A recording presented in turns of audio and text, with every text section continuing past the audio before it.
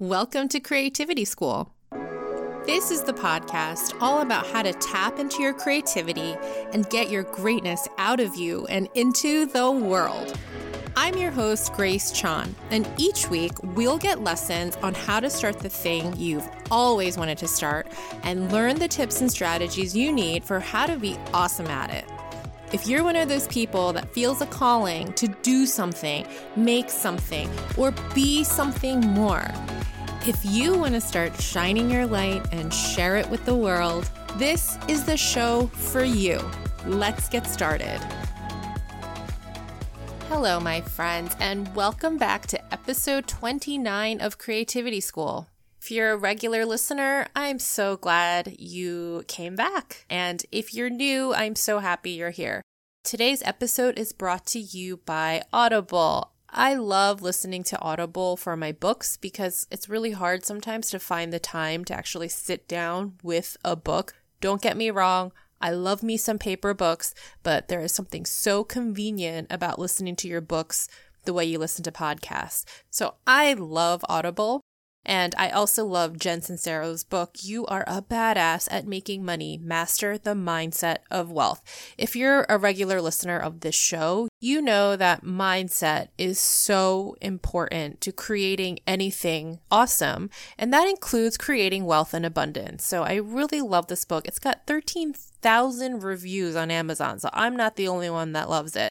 If you want to get started with a free audiobook download and a 30-day free trial that you can cancel at any time, you can head over to creativityschoolpodcast.com/audible. That's creativityschoolpodcast.com/audible. If you use my link to sign up, you'll be directly supporting this show, and I hope you like Audible as much as I do. I hope you had an amazing week. I heard from a few of you who are also Barry fans. Shout out to you, two people who told me you also like Barry. Barry is the show on HBO with Bill Hader. One of you messaged me and said, don't forget NoHo Hank, aka Anthony Carrigan, which, yes, I agree. He is hilarious on the show. Body. That's what I say all the time, body. He's really, really good, but I'm not binge listening episodes of podcasts with Anthony Carrigan. No. I spent the week binge listening to all the podcasts Bill Hader has done. I know I get really, really obsessed when I like something. And I was driving to a shoot this week. I had a shoot. It was literally 100 degrees outside and we had a photo shoot. And as I was driving to my shoot, I started listening to Anna Faris's podcast with Bill Hader, which, true story, I once got a voicemail. And when I was listening to it, it was like, hi, this is Anna Faris, and I'm calling to book a photo shoot with you. And I was like, what the F? Like, is this for real? And I called her back, and it was. So yes, I have done a photo shoot with her. But anyway, so I was listening to her podcast with Bill Hader, and they are so funny together. And all of a sudden, they started doing this like drunk thing. They were talking really, really slow. And I don't even know how they got into this, okay? And it's just like going on for a really long time. And like even their laughs are in slow motion and drunk. And I'm like, wow, you guys are really committed to doing this really weird drunk character thing. And why is this going on forever? I don't even know how you started doing this. And then I looked down at my phone and I realized I had put the podcast on half speed. Yeah, like my thighs pushed it into half speed mode and I didn't even realize it. But they're both such total weirdos that, you know, it would make sense that they would be really committed to this drunk slurring character. So anyway, I thought that was hilarious, but that was a really good episode. So if you guys want to go down the rabbit hole with me, I would totally recommend that. And yeah, don't sleep on Barry. I'm totally talking about this like I'm the expert when I'm all late to the party. Like the show came out a year ago. But yeah, I'm still really liking the show. It's very good. I'm also watching Mr. Robot. I've been on this like weird dark TV show thing lately. Normally I'm into like really fluffy Korean drama rom-coms, and these are like the total opposite of that. But Mr. Robot, also a really good show. What shows are you guys watching? I'm curious. Are you into like the dark stuff? Or are you into like the light fluffy stuff? send me a message and let me know. I'm curious what other shows are out there that you're into. I'm on vacation this week, you guys, traveling with my son and my husband. And so this week, for episode 29, it's a rerun. It's a best of episode. It's an episode that's one of my favorites, and it's one of your favorites based on downloads. And it is with my guest, Shinah Chang, who is the owner of Crooked Calligraphy, a modern calligraphy studio. Shinah is an amazing calligrapher and an incredible calligraphy teacher. And I love her story because it is all about quitting the traditional linear path to success that everybody puts on us, whether it's our parents, it's society, it's ourselves. Shinah shares about how she overcame all of that to start her own business as a calligrapher. Shinah started her journey on a very traditional path to success. She has a tiger mom. She got a perfect 1600 on her SATs. Like, she was in the Korean newspaper about this. She went to Harvard. She went on to become a very successful attorney, making six figures, and she quit it all, burned it all down to figure out what it is that she wanted out of life. And now she's got this awesome career as a calligrapher, and she is here to share with us all about that journey, how she even started to discover what it was that she wanted to do, not what everyone else wanted her to do, but what she wanted to do, and how she's now become an amazing calligrapher with a huge following of people that love her work and all the inspiration that she has to offer. I hope you enjoy this episode with Shinah as much as I did. If you've already listened to it, this is a good time to catch up on all the other episodes you haven't listened to. I'll be back next week with a fresh episode, and until next time, put something great out there. Hi, Shinah. Thank you so much for joining us today. Hey, Grace. I am super excited to be here. So let's just start this off right off the bat by getting into your story, because when I heard it, I thought it was so amazing and inspiring. You say you quit the more traditional path to success. Can you elaborate on that for us? Yeah, totally traditional path to success. So first of all, I'm Korean American. And I mean, I just had their typical tiger mom. Totally focused on education. My parents really thought that that was the only way to secure a stable and, prosperous future. So I had tutors for everything. I started playing the piano when I was 5 years old, and I basically wasn't allowed to quit until I was 18. So I was basically a concert pianist by the end of it. I did, every single extracurricular activity. I always got straight A's. B's just were not allowed. I think I got 1 B+ in penmanship in fourth grade. And I remember my mom marching up to my teacher to try and change my grade.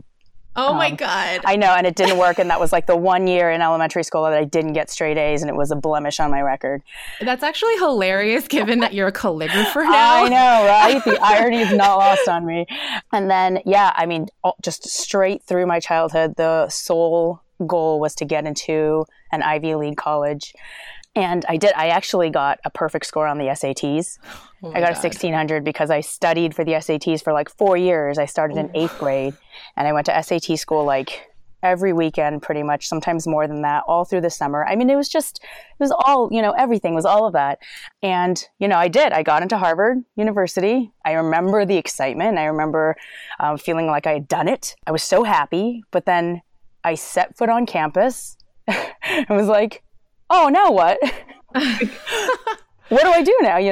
The whole goal of all of my childhood was to get to that college. And then I was following every prescribed path, and I was doing, what I was supposed to be doing.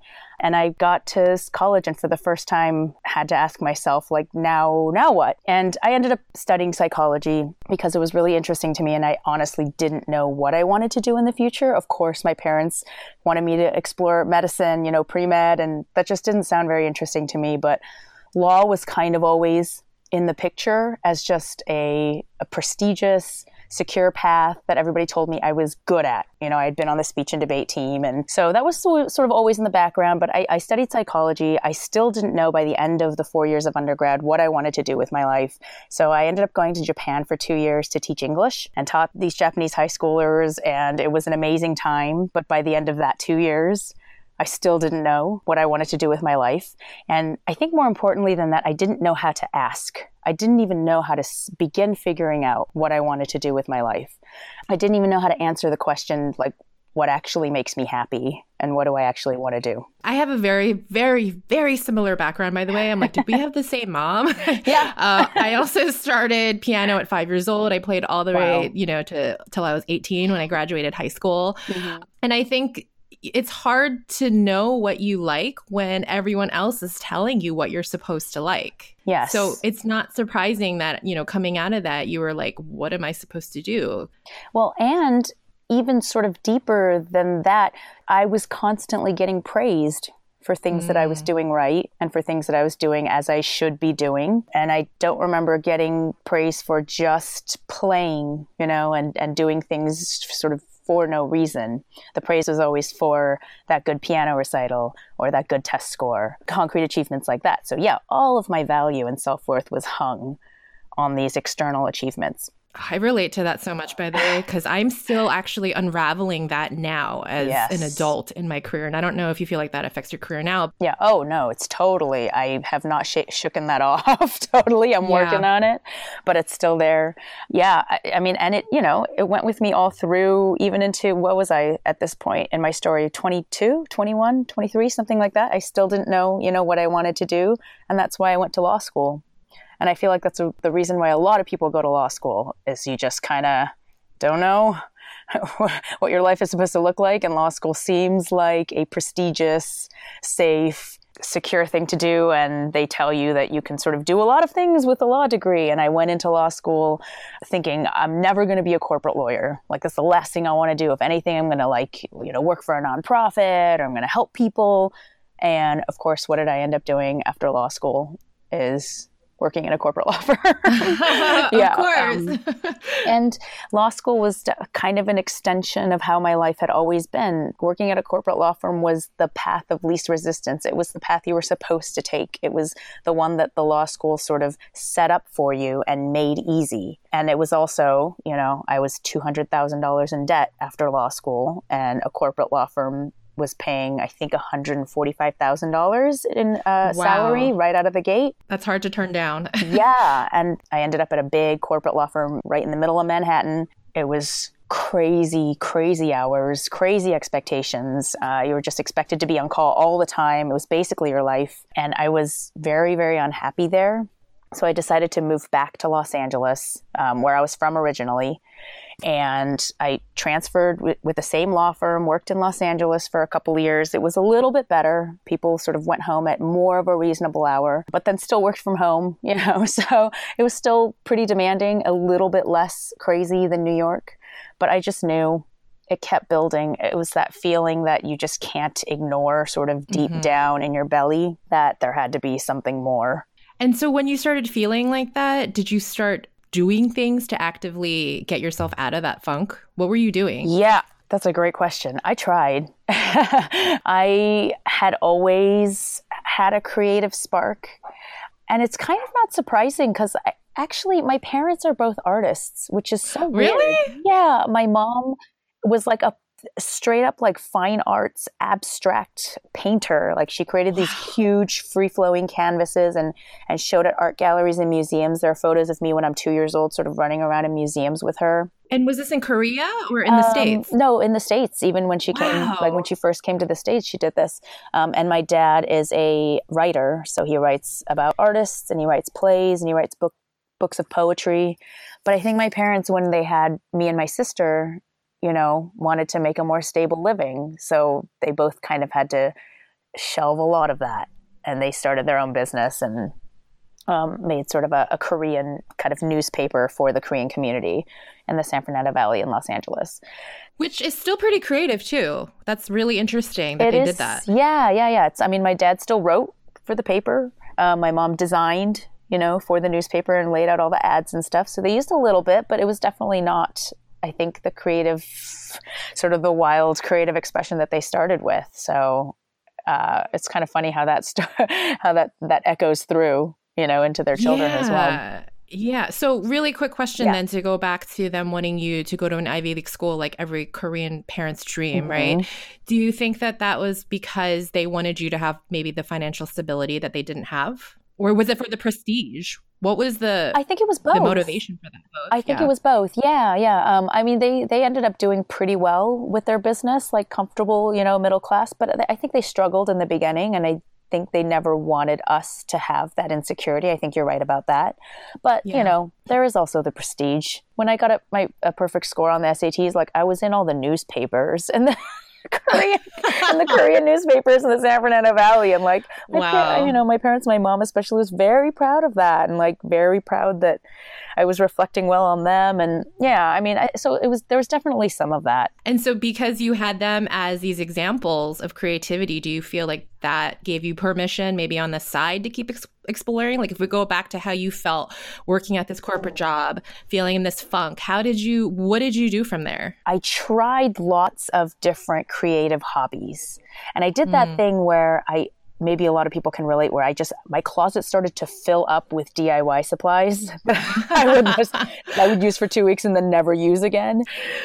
That was my closet, yeah, for sure. And then that would become a source of guilt. I mean, I had I had to kind of unravel that relationship with creativity, because in the beginning, I always had to be creative with a purpose in mind, like with an end product in mind. So I could never just sit down and create something just for the joy of learning it or creating it. I always felt like it was a waste unless I was making like flowers for my sister's wedding, or like a scarf for someone, or something to decorate my apartment with that would be useful and functional. I resonate with that so much. And I think a lot of Asian Americans or other people even would relate to that, because it feels like a complete waste of time. Yeah. Why would you do something like that? So did you just start giving yourself the permission to knit for fun, or what were you doing at that time? I eventually got to a point where I knew something had to change. So I did end up eventually quitting my corporate law job. And a lot of people ask me about that and sort of how I was able to get there. And I think a lot of people have this illusion that, people who take the leap from corporate to creative are just like, you just fling yourself off a cliff and you hope something magical will happen, and you like sort of grow a pair of wings on the way down. Like, no. I'm way too risk averse to take just a flying leap like that. So for me, I really had to build myself, I guess, a backup parachute, maybe also a bungee cord, and then maybe also a net down there somewhere. Yeah. And like, I had to have a bunch of things in place in order to feel comfortable taking that leap. And what was that? I had saved up quite a bit of money. So I was, being paid a lot as a corporate lawyer, but I just live frugally. That's kind of the way that I was raised. So I had saved up about $100,000. Wow. Yeah, which is a lot. And I kind of hesitated at first to tell people that, because would they think like, oh yeah, of course you're rich and entitled, and of course you could quit your job. I mean, and no, I don't think anybody thinks that. I think I worked hard. I saved up that money. I still had some law school debt, but the point is that was what I personally needed in order to feel comfortable. And everybody's going to have a different level that they're comfortable at. So I first of all had that, and that was really, really, I mean, I still was terrified, but that was what I needed. I left the law firm on good terms, and I was very good as a lawyer there. So I was pretty sure that I could get a job back with them if I needed to. My best friend had an extra bedroom in his condo, so he charged me a pretty low rent. So I knew I had somewhere to stay. But then I got part-time work once I quit. I found a job helping high school students with their college applications, just sort of with the essays and the whole application process. So I got that as sort of seasonal work. So I wasn't bringing in nothing. Yeah, no, that's really, really fascinating, because I was in a very similar position when I quit my job to go explore my creativity for myself. And I also just felt like I needed a lot of safety nets in case whatever happened went wrong. Yeah. And I also freelanced and did that as well, which is also why I think side hustles are really amazing, because while you have a full-time income, you can start developing what, you want your future to look like. But for you, is that when you started exploring the things you liked? Is that when you found calligraphy during that time after you quit? Yeah. I quit, and I gave myself a year just to rest, maybe explore some things, but like really with no expectations of, starting a business or finding myself or my new career. I figured after, what was this, like 32 years at that point of just like working my butt off, I had earned a year of rest. So that was, I think, really important to give myself, I mean, not that I didn't freak out during that year, and ask myself what was happening and do a bunch of things, but I at least mentally gave myself a definite period of time so that I could just explore things and explore myself, really, without so much pressure. So for the first year, I was kind of lazy. I did some exploring, and I started at the end of that year to take just creative workshops. I just kind of did stuff that sounded fun. So I took a watercolor workshop. Let me see, what did I try? Woodworking, figure drawing. I started up actually a knitting Etsy shop. So I had created some knitting patterns, and I knit up some stuff and put it on an Etsy shop. I started a blog, but sort of with more kind of DIY stuff and with some cooking stuff, because I was doing a lot of cooking at the time, and some more of my creative endeavors. What else? I took a creative writing course. I did some intuition painting. Oh my God. I love that you did all this. Yeah. I just kind of would find workshops and things that sounded fun. And I also, which was really important for the overall scheme of things and for also changing my mindset and my insides, which was the most important part, was I found a life coach. She actually was the woman who was teaching the watercolor workshop that I was taking. And we ended up sort of talking about where I was in my life. And she was just starting up her life coaching business. And she had a similar sort of story to mine, where she was in a big corporate field and had left to pursue more artistic things. So I really connected with her on that level. And so we started working together. And I think that's really when stuff started to shift, because she helped me really look inside at just basic things like what drives me, what kinds of affirmations and things do I respond most positively to? What, if I don't have it in my life, am I always going to feel sort of unmotivated and uninspired? What actually makes me tick? So she's actually the one who helped me to start to be able to answer that question that I never had been able to answer before, of what do I want? Wow. And it was a more complicated question than I ever thought.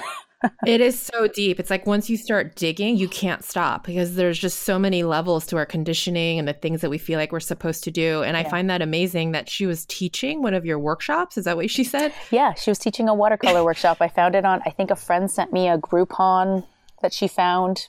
I was like, all right, I'll give it a try. It was like an introduction to watercolor workshop, and the teacher of it, was... Oh, that was totally meant to be. Yeah, and I'm still working with her now. It's... Oh my God. 5 years later, I think. And so because you had spent so much time exploring all these other avenues like painting and woodworking and knitting, when you came across calligraphy, did it feel like an aha moment? Did you know immediately that was what you wanted to do, or was that also sort of a process for you? It felt different. Yeah.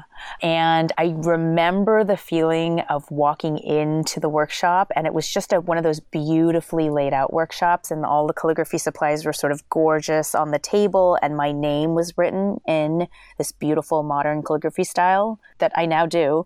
And I just struck me as so, so beautiful, and so it resonated with me in a way that the other things hadn't. So yeah, and then it was a 3-hour workshop. I remember it flew by. I was sort of completely in the flow almost the entire time, and I just did not want to stop practicing afterwards. A lot of people ask me how do you find your passion, do you, and it's kind of a question that I feel like I still haven't figured it out completely either, what actually it is to find your passion. I don't think it's that you just discover it somewhere, it's been there the whole time. You just had to stumble across it.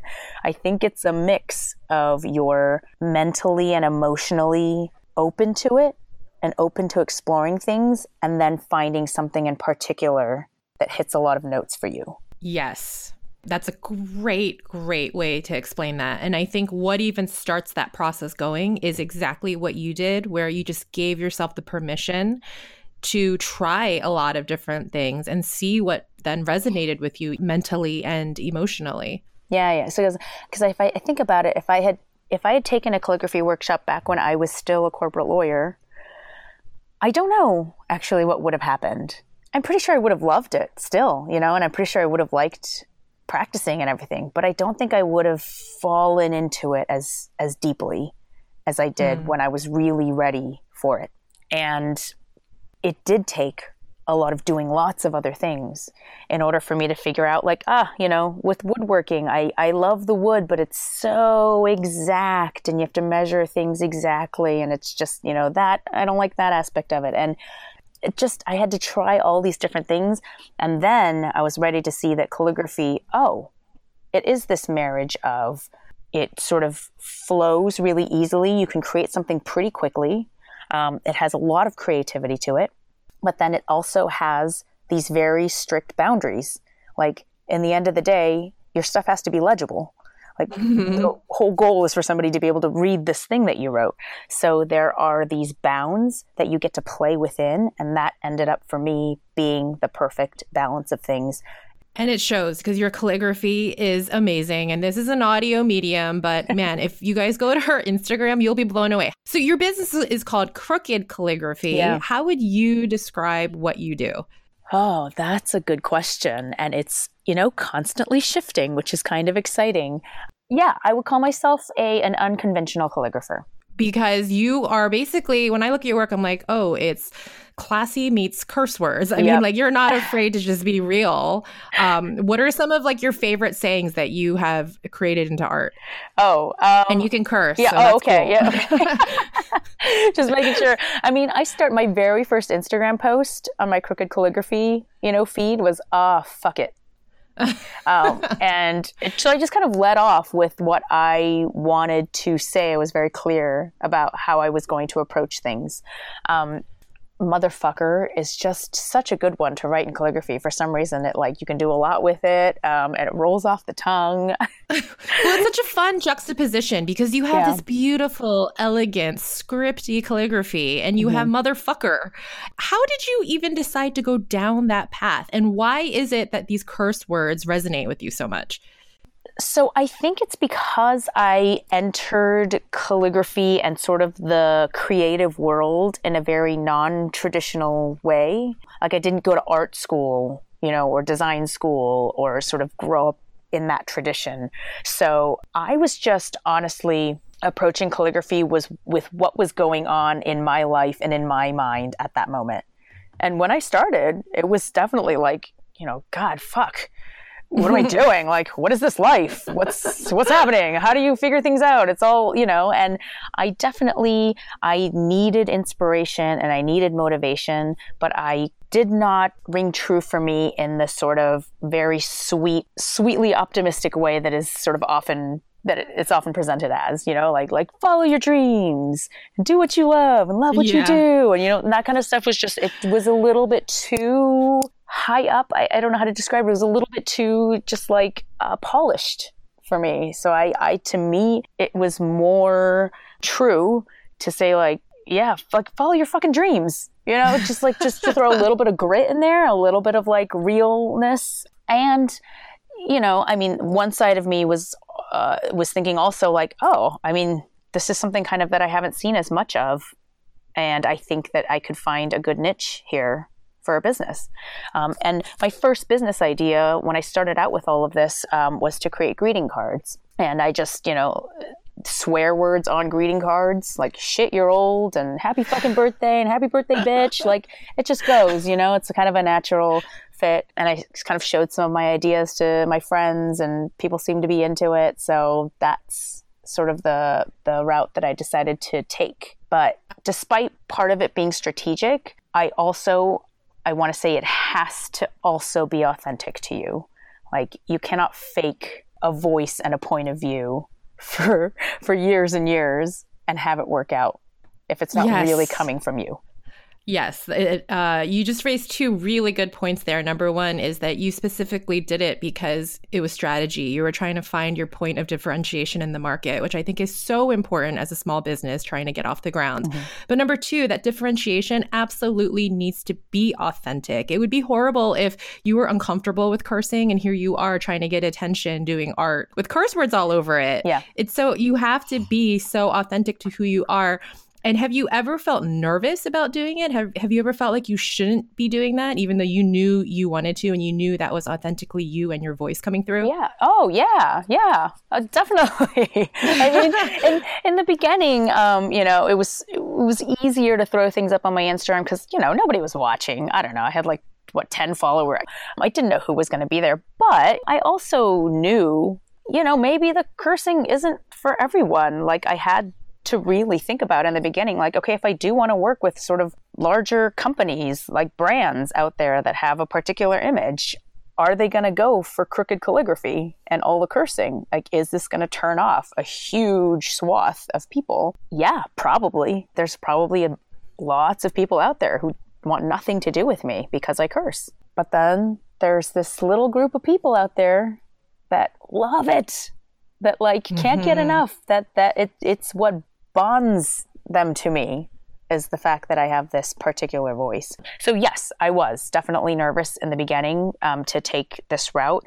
I even in the very beginning created a separate, just like Shinah Chang calligraphy, sort of more vanilla brand that I could maybe use if I was doing more wedding stuff or traditional, or going out to brands. And I even had a separate Instagram for it. And honestly, within 2 months, that was gone. I wasn't really using it because the crooked calligraphy part was where my heart really was. I love that because that's brave. That's to fully be yourself on social media, even though there's people out there who can hate on you for it. Mm-hmm. I personally find that really brave and something that I struggle with. I've had my business for 10 years now. And 10 years ago, people weren't craving the sort of authenticity and vulnerability people want now. It was very different. You had to be just very polished, and I felt like I had to be very filtered all the time.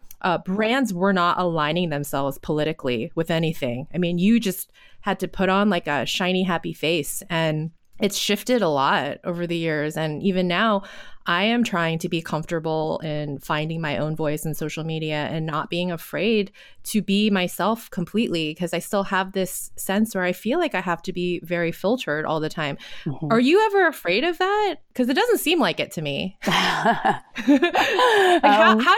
you get the balls to just take off all the masks and be yourself and do what you want on your social media? And how can others do the same? Yeah, I'm not completely fearless. I think that's an illusion. I definitely feel fear and I do it anyway. So I think there's a distinction there. I guess what I'm trying to say is I'm not some magical unicorn who sort of feels no, fear, and I just go out and do whatever the fuck I want. And I kind of still have to take it in stages. I think part of it is that I'm old. I'm 37. So I'm a little more secure in myself just through living life and accomplishing things than I was at 27. I don't think I would be doing this at 27. I also, again, put myself out there in a very clear way so people know exactly what they're getting. So it's not like I'm sort of, hiding things and then sort of trying to peek them up now and then. So that makes it easier. I haven't gotten very much hate or sort of negative comments in the 3 years that I've been doing this. I've gotten maybe a handful. So I consider myself really lucky about that. I also, and I think this is really important, I believe in the reason that I'm doing this. I'm not just throwing up curse words to just get a rise out of people and get attention. And, I love it when people respond well to a really beautiful fuck, written in calligraphy. That's great. But there's a purpose and a message and a mission under there. So I think that's what gives me the drive and the conviction to really put stuff out there and be behind it. And I think that drive is just be yourself and go out there and have your own voice. And maybe it's not the ideal kind of sweet, optimistic journey that everybody thinks it should be. Maybe there's a lot of shit in the way that you have to get over, but you get over it. And that's kind of the message that underlies everything. And that's why I can respond to people who come at me with, well, I'm unfollowing you because of your swear words, or too bad you're so in the toilet. You're very talented, but you're yeah. I mean, I've gotten all those comments before, but I can honestly come back at them and say, I totally get that this is not your thing.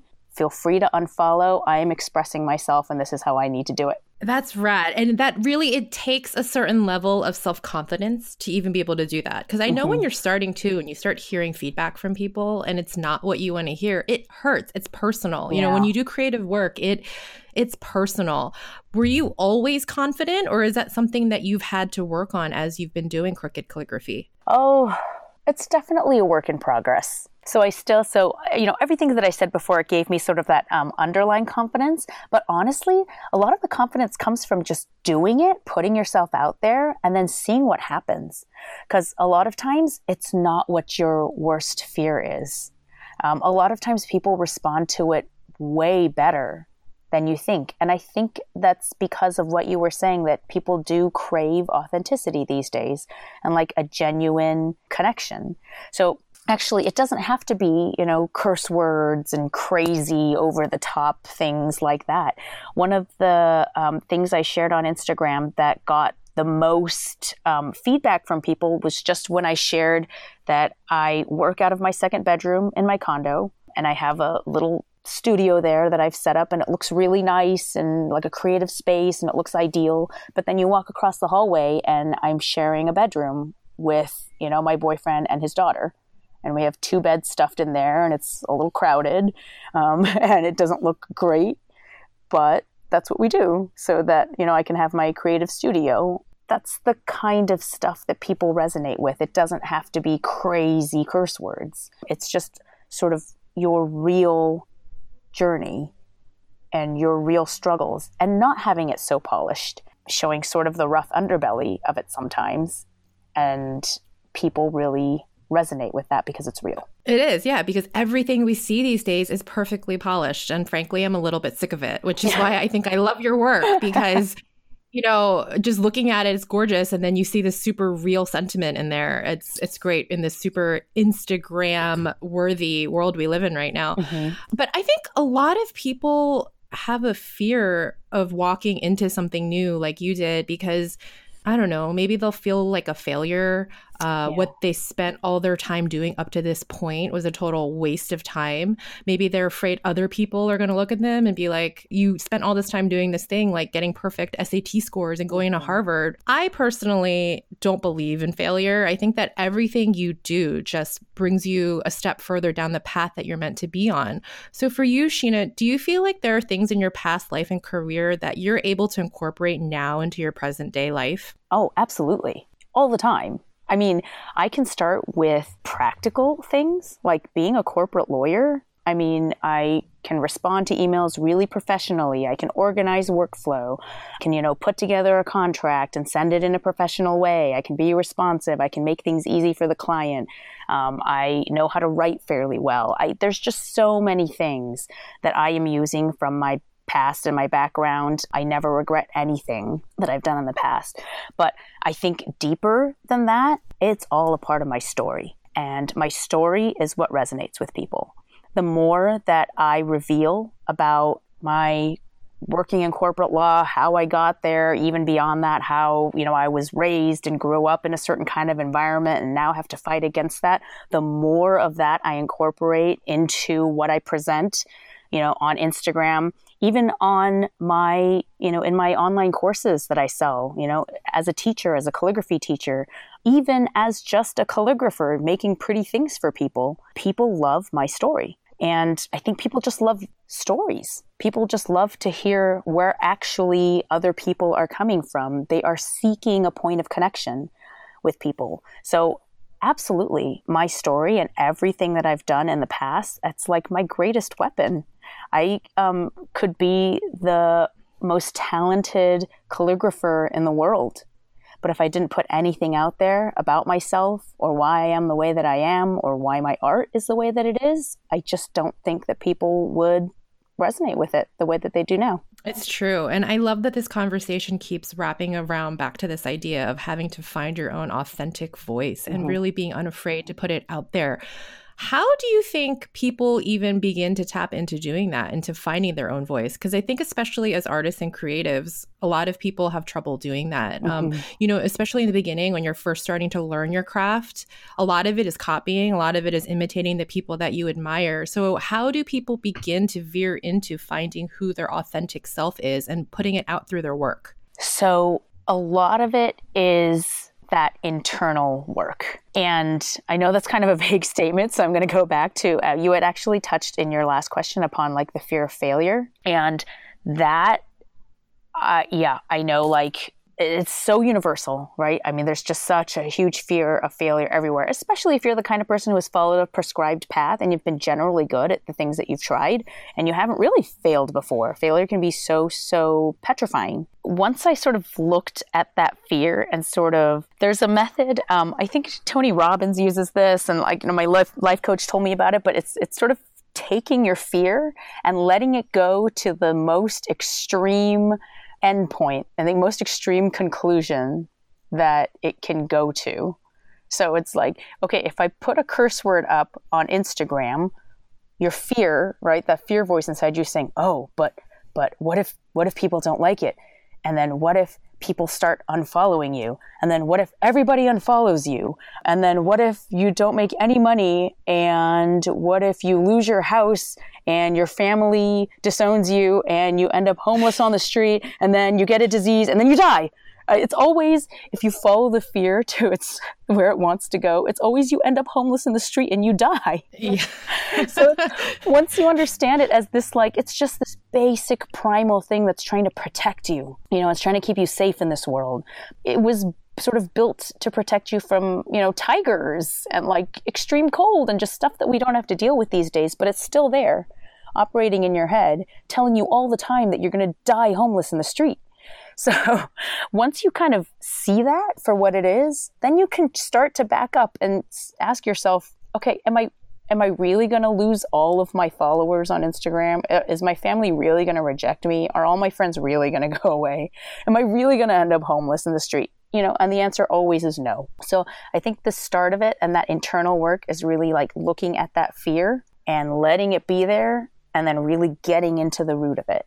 And then once you understand it a little bit and where it's coming from and what it's trying to do, protect you, it has a little bit less of a grip on your life. It's so true, because we're not going to end up dead and homeless on the street. And really, when you look at it that way, that thing you're afraid of really isn't so bad if you think about it. Like putting your work out there, sharing it on Facebook or Instagram. If somebody leaves you a bad comment or doesn't like what you're doing, so what? It's not the end of the world. The other thing I found is, by the way, going back to that, most of the time, that has nothing to do with you. It has more to do with the person responding than it has to do with the actual work that you're creating. Yes. So that fear of rejection isn't even real. Right. And what you're saying about really trying to stretch beyond to find where that endpoint is of fear and how far it can go, I call that trying to find my personal boundaries. And I intentionally do that. I intentionally like to go where I'm very uncomfortable, because I know that when I get to the other side and make it through that fear, there's something really great on the other side waiting for me, which is why I'm doing this podcast. It's scary. And I have to say, the more I do it, the less scary it gets. And I think that's just general with fear. The more you expose yourself to it, you grow a thicker skin and it's not really that scary anymore. Yes. So that's actually the second point that I was going to make about, your original question of how do you actually do it? How do you actually put yourself out there and find your voice and start doing it despite the fear? So the first part is really taking a look at that fear and getting to know it and trying to find out what it's about, so that it has less of a grip on you. And the second thing is to take small steps and to start doing little things and then seeing, oh, I didn't end up homeless and dead in the street. And then doing another thing and going, the worst thing didn't happen.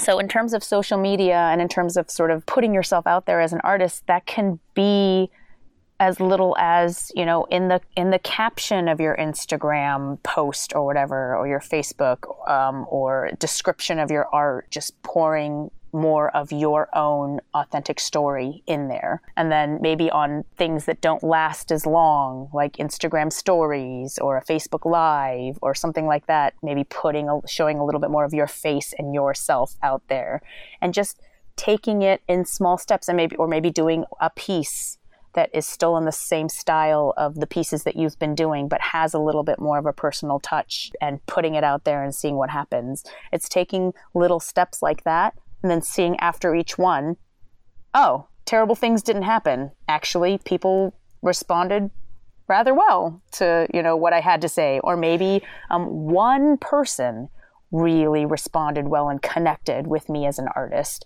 That's one person that might be, that's going to grow and spread word about you and maybe be a fan and maybe be a customer in the end, as opposed to maybe you got like 10 people who like, meh, not so much into the personal part. The fear of rejection, it's not so much a fear, even if you get rejected. Does that make sense? So it's not the worst thing to get rejected. It's actually finding more of your people and your audience. You don't want everyone. You don't want to appeal to everybody out there. You can't. Like, it's impossible. It's impossible. Yeah. And you have to bland yourself out so much in order to try and do that, that there's nothing left of you if you're going to try to appeal to everyone. So I think of it more as not as rejection, but as really seeking out the true people who I want to connect with. That's really insightful. And your advice to just do small things is really great advice. Personally, I hate showing my face on my Instagram and social media. And, doing like an Instagram live would actually be really terrifying.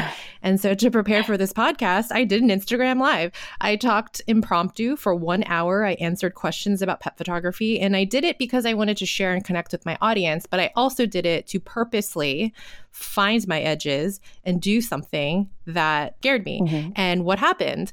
I didn't end up dead and homeless. I actually really liked the experience, and it's not scary anymore. Yeah. So I love that. That's such practical advice for people. And so now you're here. It's been 2 years in your business now. How long has it been? 3 years. 3 years. Yeah. Wow. So it's been 3 years, and you have been living your best life with Crooked Calligraphy. What has been the best, most unexpected thing that's come from doing this? Oh, wow. Okay, I know what it is. It's the realization that everything is actually going to be okay. So I put it that way because that's actually the mantra. Everything is going to be okay. That's kind of my new mantra. I saw it on a piece of jewelry. I loved it. I bought it. That's what I tell myself. It sounds kind of flippant, but for me, it represents so much, and it represents such a profound shift in the way that I view the world. So I was raised, in this with sort of this underlying belief that you have to work really hard and you have to be the best at everything. And you have to get yourself into a really, really good, secure, safe, stable place. Or else you'll fail or die or you'll be pathetic or, just any number of things, right? The world basically is a hard place and you have to struggle to carve out your niche in it.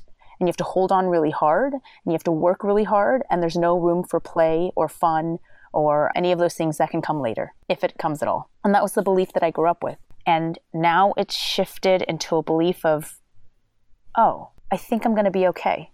I think actually the world is not such a scary place, despite everything that's happening and despite it being scary in a lot of ways. But fundamentally to me, I think in the end, I'm going to be okay. So I have space.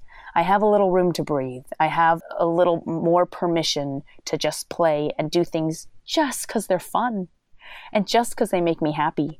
And maybe happiness is actually a very lofty pursuit and a worthy one, maybe even more worthy than just being safe and successful. So that's what that everything is okay represents to me. And that's really the best thing that I've learned from this journey.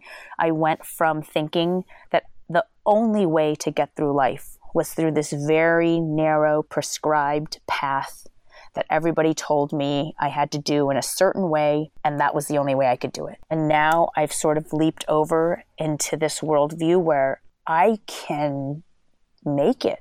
I can survive. Like, even if calligraphy doesn't work out, I know that I can make money and build a living for myself, and I'll be okay. Like, I have more faith in myself. That's the best thing that has come out of this. That was so beautiful. I smiled through the entire time you were just speaking because I just feel like you are my spirit animal, and I think I kind of have a crush on you now. That was so deep and so beautiful and so insightful, because it goes to show it's not just about the product you're putting out there. It's what transformative experience you have on the inside from doing it. Mm-hmm. That was just so wonderful. Thank you for sharing that with us. Yeah. As far as the work you've been doing goes, what has been your favorite project so far? Because I know you do all kinds of things. Oh, gosh. My favorite thing so far, I really have to think about that. Because every time I really, really like and I get off on figuring out new things. So every sort of new thing that comes along becomes my new favorite thing. But probably the thing that's been sort of the most rewarding throughout has just been working with students and teaching them calligraphy, and then watching what my students do after they learn calligraphy, and after they learn that, oh, my calligraphy is actually like not bad, or I can do this, or I don't have to doubt myself so much, or it's possible to sort of sell my calligraphy or make a living doing it, maybe even start a side hustle, or plan to do this full time in 2 years. I've had students do all of those things.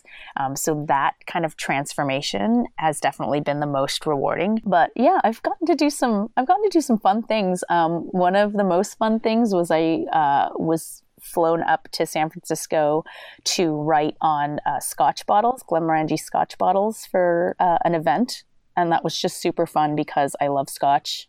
I'm a whiskey girl, and I got to do sort of a tasting of really old scotches as part of it as well. So that was great. I was getting paid and I was drinking scotch. So fun. That's amazing. I have taught calligraphy at Disney to Disney sort of artists and designers, which was really, really cool to just be on this Disney campus and sort of seeing, in the offices around me, like them actually building these characters that become these icons of our childhood, and just teaching these people who are actually drawing these things by hand and making them come to life was super, super awesome.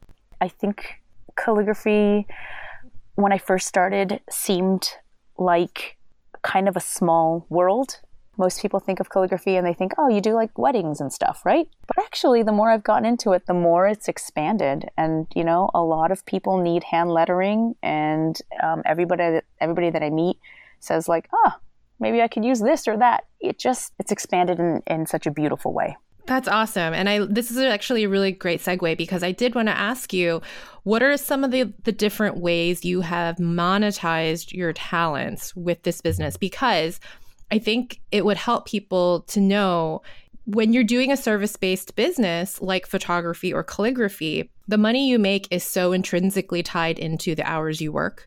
But I think if you want to have a long, sustainable business, you need to have different income buckets, especially buckets that are making you money where it's not directly tied to your hours. So it sounds like, you're doing all these events, you have online courses. Is that what you said with your students? Yeah, I do. And I totally agree with you there. It really, really helps to have some passive income and to have, you're right, different income buckets. That takes a little time to build. So I started with greeting cards, and I literally was printing those at home on my home printer, cutting and scoring them by hand and stuffing them into envelopes that I got off Amazon, and like shipping them out individually to people on Etsy. So I was making, I don't know, $1.50, $2 on each card that I was doing that way. So I started out doing stuff like that, and then I kind of quickly realized, there's kind of no way that I'm going to do this and make a living at making such small pieces and making such, small amounts off each one. But I think it was really essential for me to get that experience, in the beginning, to really hone my craft, to really know how to interact with customers, know how to photograph my work and market it and describe it and put it out there. All of that was really necessary. But then I got into teaching calligraphy, and that, immediately was definitely more sort of lucrative for the hours that I was putting in. And I started out by teaching in-person workshops, so teaching people just one in classes of like 10 to 15. And again, I think that was crucial experience, because that's where I really learned how to teach this stuff. what questions people were asking constantly all the time, what the most common struggles were, how to troubleshoot before people got into, situations, how to present it in the easiest to follow way. So again, that was a really valuable experience. And then from there, I went into online courses. So I'd seen some other people do it, and you go online, you create a course once, you can sell it all over the world, and you can sell it as many times as you can, right? Is the sort of promise behind online courses and why it's so attractive. So I built my first online course last year, and it took me a good 8 months to get this course together because it's a sort of a large course. And I hired a videographer, and I wrote out all the lessons, and I created all the worksheets, and I figured out how to market it and everything. And this year I released a second online course, which is an intermediate calligraphy course to sort of follow on to my first online course, which is a beginner one. And I think going forward, starting from next year, I'm going to do even more sort of online offerings, maybe of smaller bits and pieces that people want to learn about, but that are sort of easier to produce. Yeah, that's a large part of the promise of entering into a creative business, is it doesn't have to be limited to the thing that you start out with. You can totally pivot. And thank you for sharing that with us. You laid it out so well, from literally like when you started, you were doing these cards, making $1.50 profit on each one, to now scaling up to this online course that you're doing. And again, you've illustrated to us how it's so important just to do things step by step. It's not like you started out and went right to the online course thing. It's you started small and you just kept building and kept going with that. Yeah. So I love that. Thanks for sharing. Yeah, no, and I think a lot of people get stuck